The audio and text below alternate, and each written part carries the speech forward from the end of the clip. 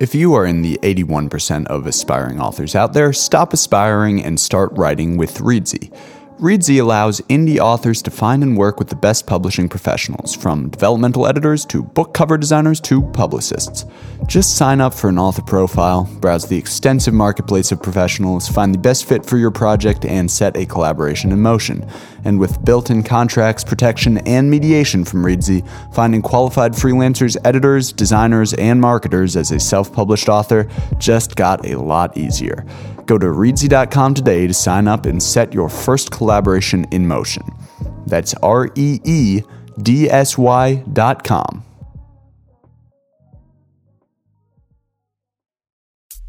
Honestly, it all stems from just creative fear. I still don't really understand how I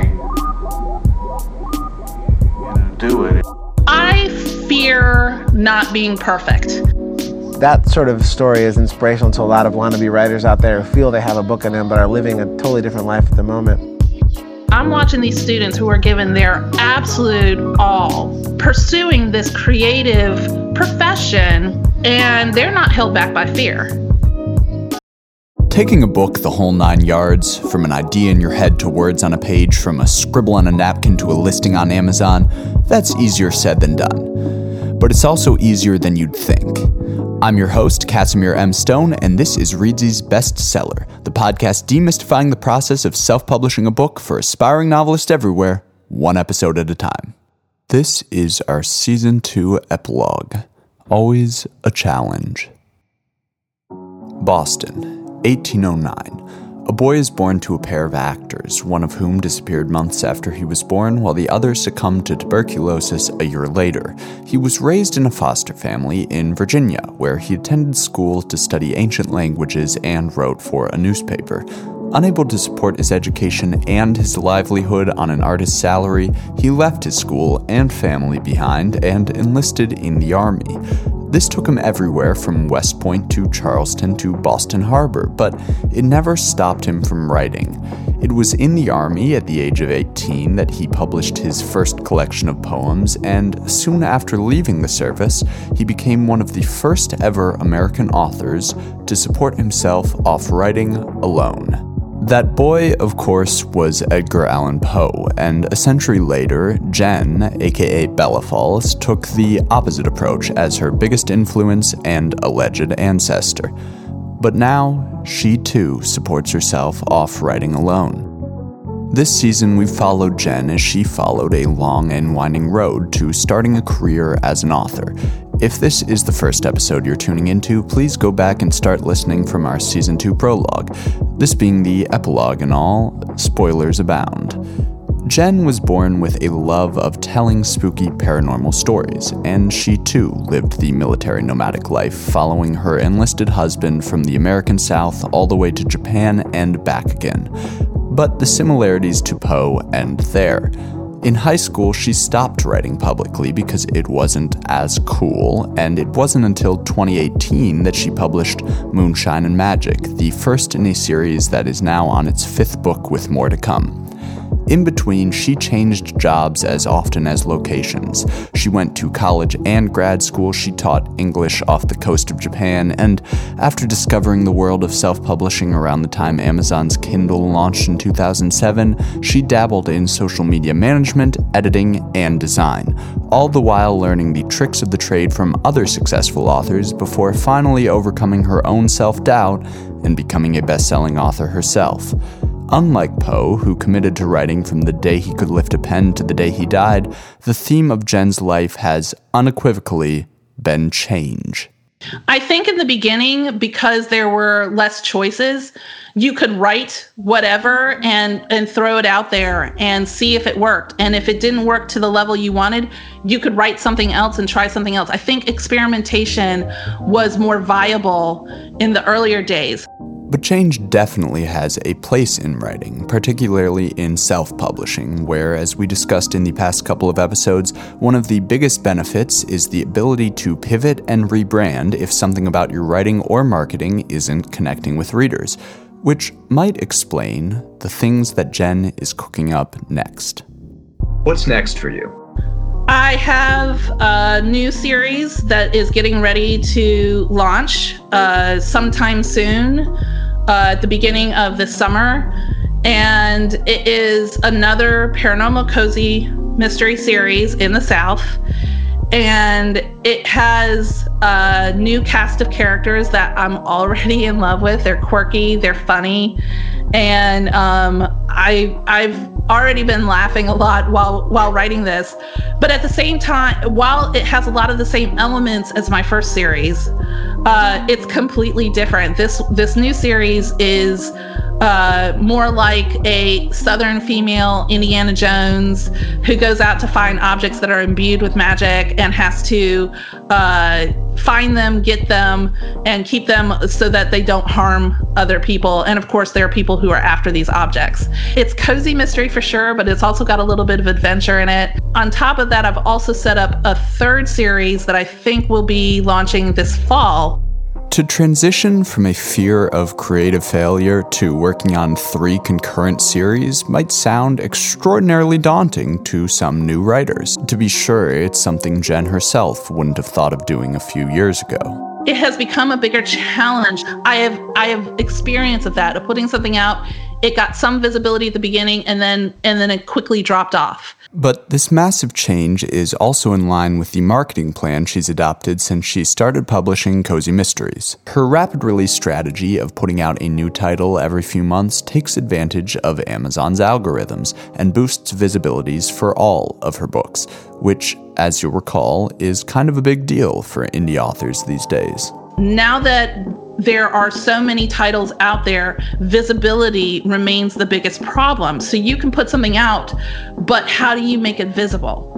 Releasing multiple series can help, and it takes the rapid release strategy to the next level.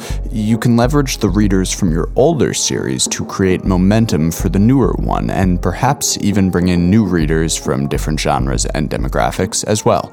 This is especially true for Jenn because her new series aren't exactly disconnected from her older ones. And all of these will have crossovers within themselves.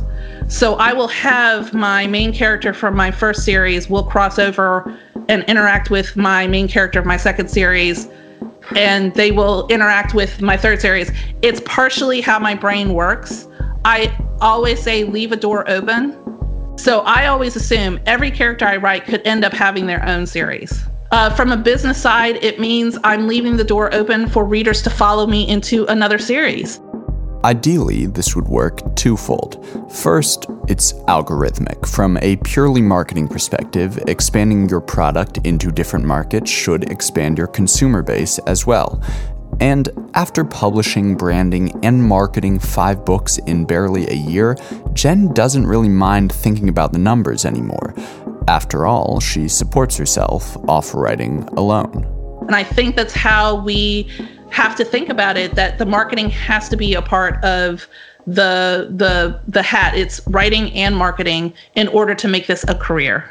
But it also works with the human side of marketing that we covered last episode, the personal touch necessary to attracting and keeping a steady community of readers who will return to your writing book after book and series after series. By creating an interconnected world with overlapping characters and places torn right from her hometown, Jenn is setting readers up for an immersive experience that goes beyond simply reading a book. The benefit is that it makes the world seem richer and that there's, more possibilities out there. And for the readers who are there, it gives them a thrill to know if they if my character from my first series shows up in my second and they're reading my second series, they're going to be thrilled to see this character again. And they're going to say, oh, I know her story, but how is she going to affect this story? It just brightens things up, makes it more exciting. And for a new reader of the new series, it makes them go, I don't know anything about that character. I need to go find out. So it's both a creative, fun place to be. It's a fun place to be for the readers, but also from a business side, it is sending readers back and forth to the different series. So crossing over becomes a game, but it also becomes an effective marketing tool. Does that add then to the sense of community? I think so. My hope is that if I gain new readers with a new series, that they'll connect over with the readers from my first series, and then I'm going to be a little tricky with my third series because I'm going to take a character that readers have loved from the first series and allow them to finish out their story in the third series. It makes me so excited to write these series because all of them exist in the same world in the sense of my rules for magic are the same. While people are living their lives, the characters from the first book are living their lives. So they all have their own stories and they have their own flavors, but at the same time, they can exist in the same bowl. Still, this all sounds a little funny coming from Jenn, who over the course of this season has admitted many times to her own struggles with self-doubt, fear of failure, and imposter syndrome. Many aspiring or debut novelists out there are surely having trouble writing just one book. How can they be expected to write, not to mention rapidly release, dozens? Well, take some solace in the fact that even now the prospect is daunting to Jenn, too. This all sounds very complicated, and I will probably have many days where I am trying to pull out my pink-colored hair. But 5 books in with no sign of slowing, it's obvious that Jenn has found some way of coping with the self-doubt that stops so many creatives in their tracks. So I asked her what it was. Her answer was not exactly what I expected, but ultimately it made a lot of sense. I think every creative experiences what is commonly known as imposter syndrome, like you don't belong here.